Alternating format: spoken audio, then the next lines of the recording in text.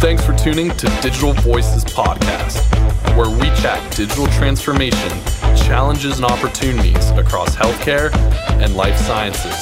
And now, your host, Ed Marks.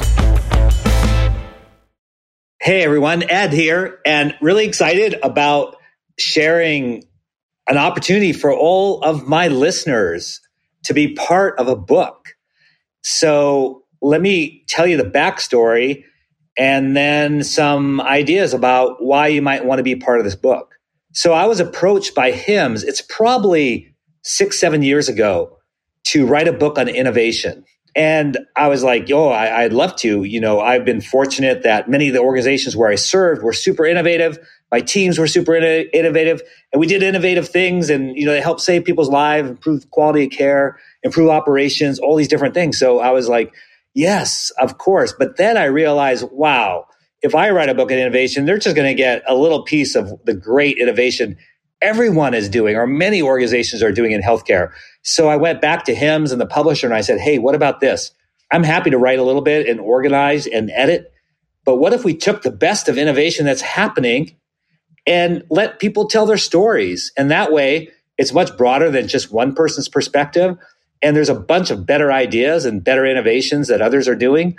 So let's have multiple contributors. And they said, that's a great idea. So what we did is we took the innovation framework from HIMSS. So it's like 8 steps.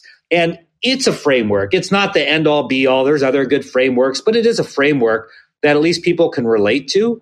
And then for each part of that framework, we would share 4 or 5 case studies, if you will, or examples of innovation being done that sort of address that part of the framework. So when you got the book, which came out in 2019, right before the pandemic, when you got that book, you learned about the framework. And then in the subsequent chapters, each chapter was about one specific aspect of that framework. And it had 4 or 5 examples from great organizations that you would recognize from around the world and some vendors as well. And so it was this great compilation. So if you were out there thinking, I really need to innovate, we're not doing a lot of innovation, how do I do it? You could grab this book, you'd have a framework, and then you could see 4 or 5 examples of each part of the framework in action. And then you could copy that, or you could call those individuals and say, hey, I read in the book how you did X, Y, and Z. Can you help me? And so that's what happened. The book became a bestseller.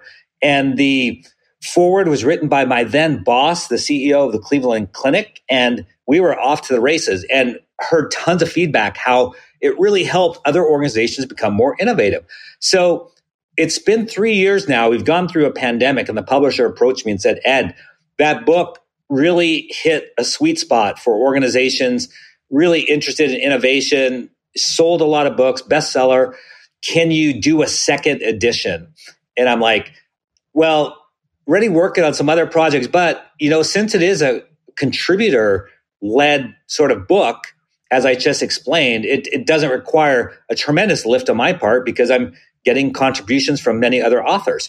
So I said, sure, because I really believe in it. And I'll tell you 3 reasons why I implore you as well to participate. So the first reason is be part of a book. I mean, I don't know that it's on everyone's bucket list to write a book, probably not, but a lot of people have interest in writing a book, but it's hard and it takes a lot of time.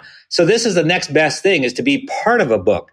So you'll have other co-authors with you, including myself, but you don't have the burden of writing an entire book. So you can half check mark, that part of your bucket list. It's and if you really love it, you write your own book. So at least you'll get some exposure on how it's done. The second is you're helping others. So truly, while we might be competitive in some marketplaces, I think the way we're all wired is we just want to help save people's lives, improve quality of care. And so we want to share with others what we're doing. That's why we go to user groups and we share about, the great things that we're doing in our organization, because we believe it'll help other people. So this is your chance to help others. So that great innovation that you've done, or the process in which you do innovation, write about it, let other people read it, and it helps that organization. And, sometimes you'll never know the impact that you will have it. And it's actually better that way, right? We don't want to do things just so we could get some sort of reward or feedback all the time. Sometimes it's just cool to put things out there in the universe. And, you'll never know the impact. So you write about something about innovation because it's done some great things for your organization. You might end up helping hospitals around the world save people's lives. So that's pretty cool. So helping others. And then the third reason is that all the proceeds for the book go to cure cancer. So with Voices of Innovation, the first edition, all of the proceeds, this is the author's proceeds, all of them went to help cure cancer. It went to the Cleveland Clinic Foundation. And so we're going to do the same thing with this book. I believe it's going to be the Mary Crowley Cancer Research that the profits will be going to. So none of us are getting any money from this work. All of the money will go to help cure cancer. So that's something I'm super, super, super excited about. So again, 3 reasons. One is, hey, be part of writing a book. It's a great experience. 2, so these sort of build on one another. So that's pretty cool. But 2 is you're helping others who need help, your colleagues around the world to help save lives or, again, improve the quality of care, improve experiences, clinician experiences, patient experiences, their family. I mean, the list goes on and on. And then third, and maybe the most special, at least to me as a cancer survivor and having family members who died of cancer, is the fact that we're raising money to fund cures for cancer. So I hope that you're interested in helping me. This is sort of how it works. If you're interested, drop me a note at marks@divergent.com. And I will respond with some instructions on how to do this. And to make it easier, probably assign someone to help you. It's a pretty straightforward process, but it probably won't hurt to have someone help you in this, especially if it's your first time. And then within about a month, you'll see a timeline. And I think it's going to be around mid-September. We will review all of the submissions, and then we'll have to make some decisions about which ones we accept. And then we will get back to you on that acceptance. And there's editing back and forth that's involved. And that we should be wrapped up by the end of the year. And the book will be published and released, hopefully around the time of HIMSS. So send me an email, reach out to me on LinkedIn, a wide variety of ways, and we'll make it all happen. So I hope you will consider this and make a submission. Thank you so much.